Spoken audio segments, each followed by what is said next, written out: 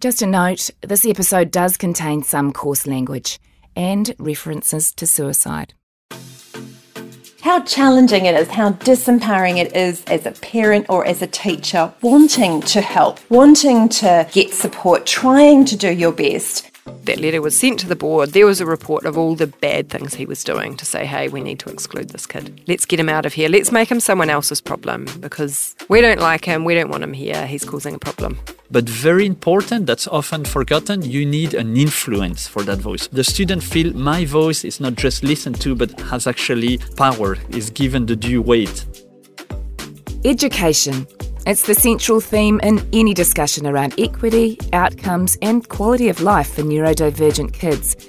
In Aotearoa, we pride ourselves on an inclusive education system. But is that really the experience for kids who learn differently?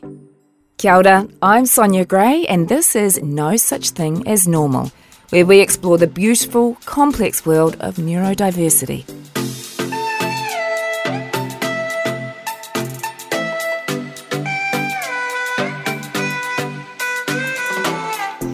Over the next 2 episodes, we ask, is our education system really meeting the needs of neurodivergent children, their families, and the teachers that support them?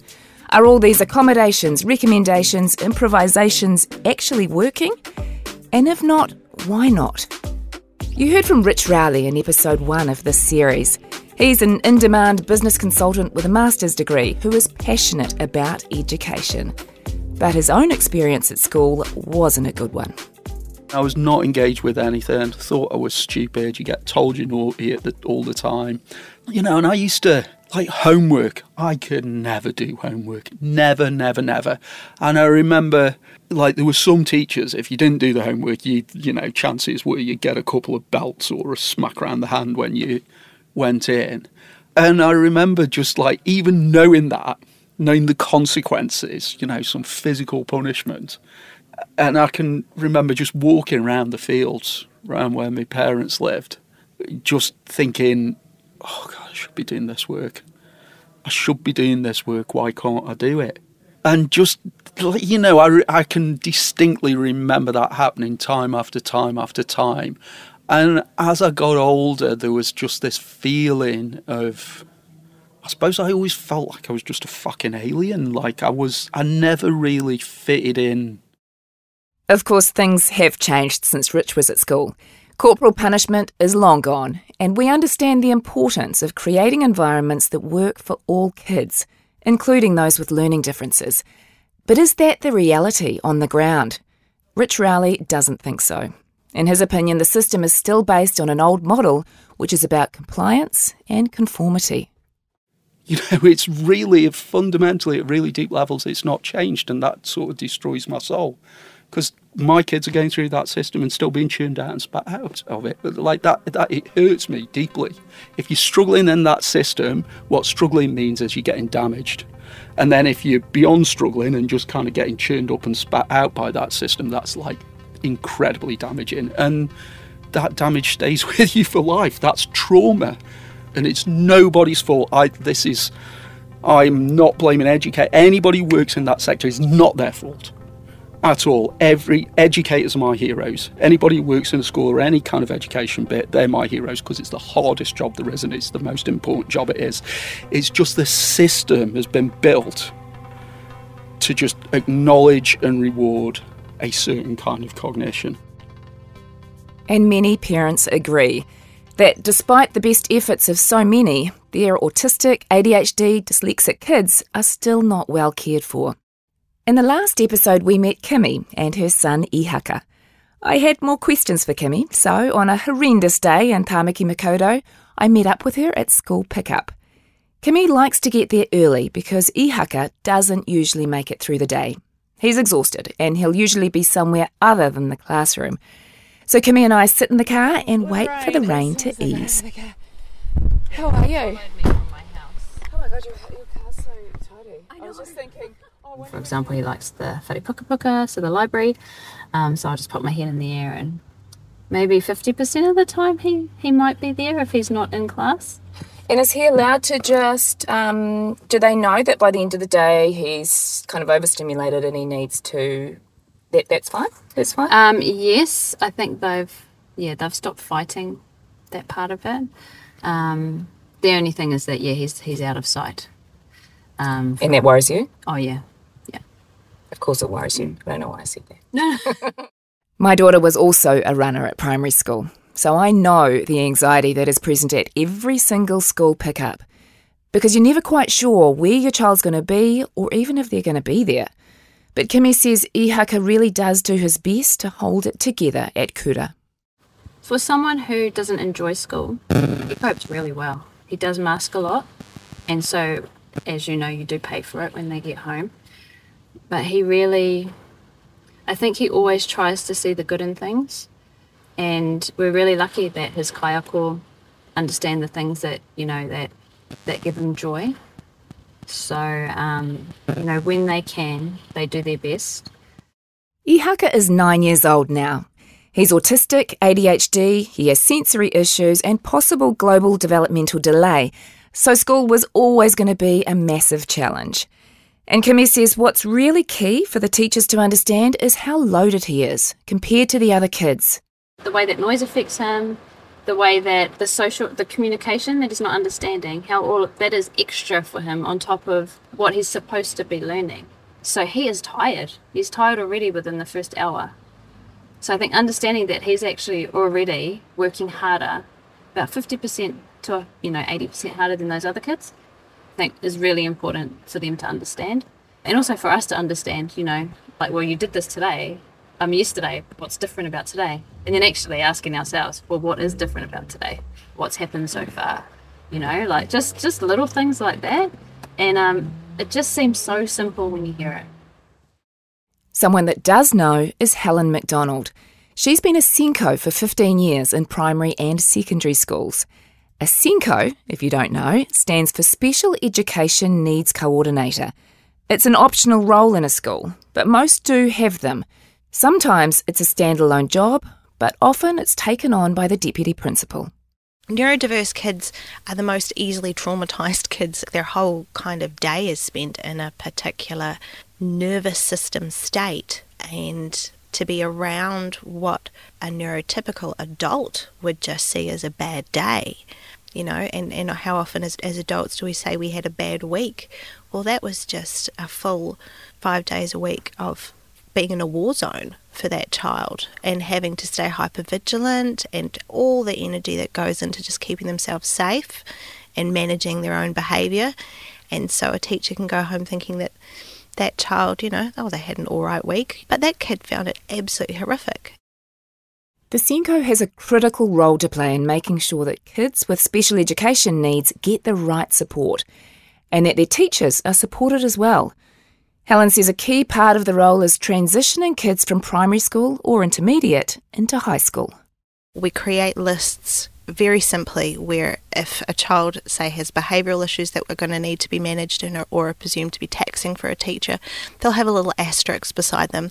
So basically, when your child is going into a high school setting, they get grouped in with a lot of other kids who have behaviours right beside them. So they all have the same asterisks, but everybody's on that bit of paper for very different reasons. But when we start viewing kids by just asterisks, this is where the funneling starts to happen. So a good SENCO obviously goes and has personal relationships with those kids and those families and finds out what the backstory is. But you're always starting off as an asterisk. And an asterisk is seen as added work and added weight to a teacher's role. That's why it needs to be spread. And you also need to keep certain asterisks away from other asterisks. And that's just like part of what your child's stepping into. They're stepping into a system where they're already being identified as an asterisk. And thus, whenever the teacher's looking at your child as a role on our computer screen, because you get 120 in a week, there's always going to be that asterisk there. So people are coming with preconceptions about that asterisk. And it's how on board they are with actually hearing the story of that child. As much as I do love being a SENCO, it's a huge responsibility, because if you don't do your job, you are actively hurting families. And that can't kind of be understated, how much a child's negative experience in a school can impact a family, and I really understand that. Someone who is feeling the impact is Sarah Hinchy. She's the mother of 2 autistic girls, one of whom also has selective mutism, and she's found advocating for her daughters an ongoing and exhausting battle. My daughters both internalize their behaviors. So they just fly under the radar and nobody really cares. Well, I mean, I don't know if they care, but they just don't know what to do. But because they're not disruptive and not a challenge for the rest of the class, there's no extra learning that's taken for them. But they're academically impacted, they're socially impacted, but because it's not impacting their teaching, and they don't really do much. But I remember that first meeting, and I asked them, my daughter was only newly diagnosed, and I asked them what their education was on autism. And they both looked at each other and they rolled their eyes. And so this is the attitude that I've had the entire time. It's really challenging as a parent. The SENCO at Sarah's daughter's school has since done some training, which Sarah's really grateful for. But overall, there's not much education on neurodiversity for teachers. In a teaching degree, there are 1 or 2 papers, but they're optional. And school SENCOs aren't actually required to have any extra qualifications. But many schools do see the value of upskilling their specialist teachers to better meet the needs of neurodivergent kids. Hello, how are you? I'm at Massey University to meet Maximiliano. He's a lecturer in neurodiversity and inclusion. His course is really popular with SENCOs and other specialist teachers and coordinators. Max says he starts each course with an exercise which challenges his students to address their biases around neurodiversity. So it's about being aware of them so you can identify them. So yes, when you do the exercise of asking, explore your own bias in regard to just normality, for example, what you thought normality was or what you thought neurodiversity or neurodivergent was. After telling them all this kind of more complex way of looking at it, people really see it like, oh gosh, I didn't know I had those like prejudgment, preconceived ideas about things. And we all do in a way. So it's always a good exercise to like self-reflect on these. And we all have biases, our own ideas about what autism or ADHD or dyslexia look like. And Max says this is something that teachers have to let go of if they want to truly support the tamariki in their care. It's changing your perception, changing the way you see the child, moving away from all those stories we have and biases we have around like the medical model of like disorder, delayed and so on. The moment you start seeing someone for who they are and what they can do, you change the way you act towards those children. And so for me, that's where it starts, seeing them for who they are, looking at what they can do, not always focusing on what they cannot do, but taking yourself away from those bias, because pretty much we make sense of the world by the story we're told about them, and so we have to be aware of them so that we don't enclose our student in those narratives and have them grow up feeling that they need to be fixed because that's the only story we had about them. And longtime SENCO Helen McDonald agrees.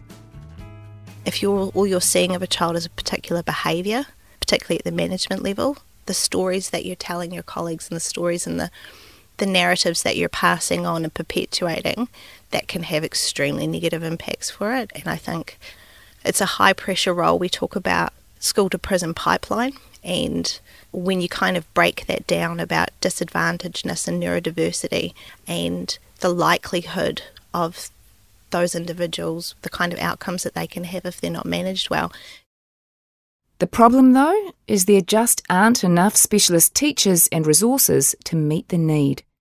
Having a student voice plan or something like that that expresses what your child really needs is so important, because finding time for those conversations for your child, unless they're like a big asterisk, unless they're a huge learning need, those conversations just aren't going to get had. You know, there's going to be other pressing concerns. There are other... I know you had the experience of being told, you know, there's kids here with real problems. Yeah, because there are kids there with, and it's not to say that your child's real problems isn't real problems, but there's literally children who will be burning something down. And that's how schools are kind of set up. We do want to set up plans and do things to improve children's behaviours, but usually it's only the stuff that's literally burning down. Like the ministry lady told me once, if it's not real sex or real blood, don't ring. So if they're just talking about it, if they're just threatening it, that's not actually it. And what has to be really clear is that this is no one's fault. Everyone's just so stretched. Absolutely. It's just society. Don't ring unless it's real sex or real blood. An indication, I guess, of just how stretched the Ministry of Education are. But most kids who aren't coping aren't going to signal it with blood or sex or fire. Sarah Hinchey's 12-year-old daughter Olive doesn't act out when she's overwhelmed. She shuts down. She struggles with selective mutism. She's autistic. And so when she's in stressful situations, she sort of breaks down. She shuts down and she can't talk. She can't speak. She can't really do anything. Her face looks really like she's in a grump. And so people think she's being rude or mean. Sarah tells me that Olive isn't happy at school, that at the end of last year she told another student, "I don't want to exist." And Sarah had found a note in her pocket that said, "Why can't I just die?" Which as a parent was traumatising. Basically, I asked for the teachers to have more education on autism and selective mutism because I don't feel my child is safe. They don't understand. They don't understand her. And I've got 2 children on the spectrum. So I've been with this school for nearly 10 years now. The email I got was basically, "Oh, well, Olive's leaving at the end of the year, so we don't have time to do any training. And we may look at training in the future, but we need to focus on her transition to high school." And they were saying that, "Oh, I understand that you're anxious about Olive transitioning to high school." That's not the problem at all, at all. I'm just tired. I'm so tired. And I'm not the only one. This is not a unique situation, unfortunately. This is just a day in a life of a parent of a neurodiverse kid. It's not okay. It's not okay. And advocating for your child is super tiring. Sarah says her disillusionment with the system motivated her to educate herself. She's now a PhD candidate at Canterbury University. And while she's doing it to help her own children, her driving force is to make a difference to the thousands of others like them. Yeah, I'm just so lucky that I have supports. But like, what about those kids that don't? What about them? I need to do more because I need to do something for those kids as well. It's not just my kid. And that's what really, really irks me about the school is that everyone will benefit from this sort of education. The teachers will benefit, the autistic kids, all the neurodiverse kids will probably benefit, but also the other students will benefit. This is the thing that's often missed when we're talking about support and upskilling teachers. All kids benefit, not just those with learning differences. And a note here, as part of her PhD, Sarah Hinchey is doing a research study on how autistic kids learn to read. And she's still recruiting participants, autistic and neurotypical children aged 8 to 12. If you're interested, details are in the show notes. And as for Kimmy, mum of Ihaka, she says his school are recognising his unique needs. But it's a process. I mean, at least I've stopped asking him to look at them. That was a huge thing for him. Oh, tell me about that. Oh, so he quite often won't give eye contact. It can actually be painful for them to look, directly at someone. And the way it's set up is, you sit still and you look at the teacher. And even when he's talking to me sometimes, like he'll be giving me kisses, but his eyes are all the way over there. I don't know if you saw that the other day, but yeah. Because he doesn't often, there's only very few times where he looks me in my eyes. And that's okay. Kimmy has a wealth of knowledge. Like so many parents of neurodivergent kids, she and her husband Piripi are constantly researching and reflecting and trying to be the best they can be for their kids. But advocating for your child can be even more complicated for Māori whānau. And I asked Kimmy what her thoughts are on this. We kind of just got told to not worry about it and we don't label and he'll be okay because, he's got the support. He's got a whānau that love him and all those things are true, but I'm not at school with him. and he still needs to fit into a system that still needs to tick a box, and they don't have wraparound support, and unfortunately you need to go and get a diagnosis for that. But I think for Māori whānau that's difficult, and as soon as they know you're Māori, I felt like they pretty much went straight to parenting courses. This is just behavioural. You need to be more disciplined or change your approach. I actually didn't disagree with, we needed to change our approach because that wasn't working. And the parenting courses, some of them were great, but they didn't help us understand why. They didn't help us get support at school. And it's risky. The risk for families, particularly Māori whānau, is real. You put yourself in a vulnerable position when you're honest about how much you and your family are struggling. This is not uncommon, and we'll explore it more in a later episode. At times, Kimi says she felt like a terrible mum, that her son was totally out of control, and it was implied the problem lay with parenting, which couldn't be further from the truth. Kimi and her husband Piripi are the most devoted, loving parents, but it's a tough and lonely road. I think I didn't really realise until we spoke the other day, and I don't think I've met another Māori whānau who are actually on this journey. Not that their child is going through the same things. I've met plenty of whānau, but someone who actually is also being really open about it. And I think that's why I was just full on word vomiting everywhere on Sunday, because I was just like, I just felt so, I think, relieved and validated and understood. I think I said this to you the other day. As soon as we find someone who we think can help us, they leave their position. There's burnout on so many levels in the ministry, and as soon as we find someone who all connects with haka, next minute they're gone as well. I don't think I realised how lonely it was until the other day when I spoke to you. It can be really lonely, and there's no denying that school is, for the most part, still tough for kids who are autistic, dyslexic, ADHD, or any of the other numerous conditions. But there are good intentions, and maybe it's just a matter of time. And for two late diagnosed ADHDers like Helen McDonald and I, things do seem to have improved. Do you know what we should take heart from? In the time since you and I were at school, there's no way we would have been picked up at school. No. We got through. There is so much more support for kids like us now. Yeah. So much more understanding. And so it's very easy to pick what isn't there. Yeah. But we've come a hell of a long way. Yeah. Teachers are always wanting and are a lot better now at responding to additional needs. But that original thought that pops in when they see the asterisks and they read the diagnosis is, what does that mean for me? What am I going to have to do to meet those needs?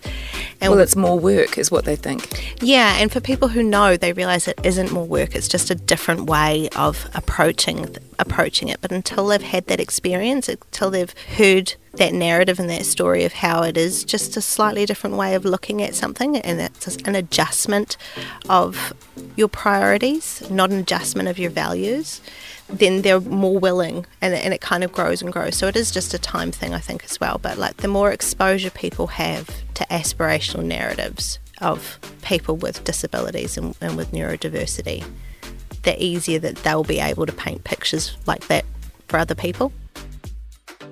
Next time on No Such Thing as Normal, we go further down the education rabbit hole. Yeah, I had some really supportive teachers. It was my high school economics teacher, and she said, look, Tom, you're neurodiverse, and this is your superpower. And I thought, well, how can my ADHD be my superpower? It's, related to all these negative things like my overthinking, my worrying, my self-destructive thoughts. If you like this podcast, please rate and review it. It helps other people find it. No Such Thing as Normal is produced and presented by me, Sonia Gray. The editor is Nathan King. Production coordinator is Lucy Cole. Awan O'Connor and Mitchell Hawkes are executive producers. This series is brought to you by the New Zealand Herald and Team Uniform, and it's made with the support of New Zealand On Air. New episodes of No Such Thing as Normal are available every Saturday, wherever you get your podcasts.